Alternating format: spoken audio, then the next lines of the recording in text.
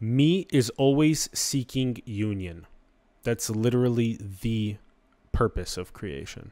The very purpose of creation is to undergo this dreamed evolutionary ascent where the self-awareness goes from a place of being veiled by its forgetfulness of its true nature and going through a seeking process to pierce that veil into union with its true nature.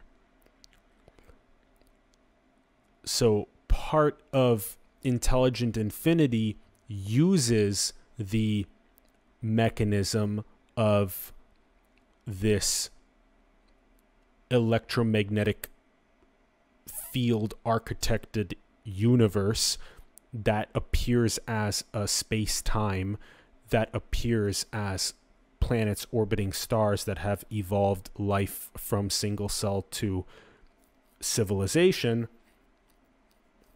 And then those self-aware, individuated mind-body-spirit complexes going through a process of seeking externally for peace and happiness and union with material objects or relationships or substances or experiences.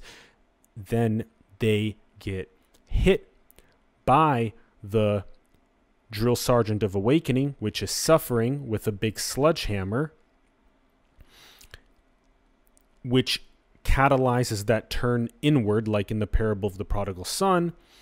And then they find, like Rumi said, that diamond necklace that was already there the whole time.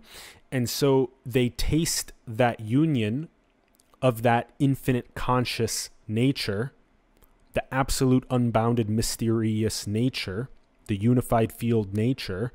And then they go through a process of purifying those last bits of conditioning. And then that is how this expression of Intelligent Infinity is architected.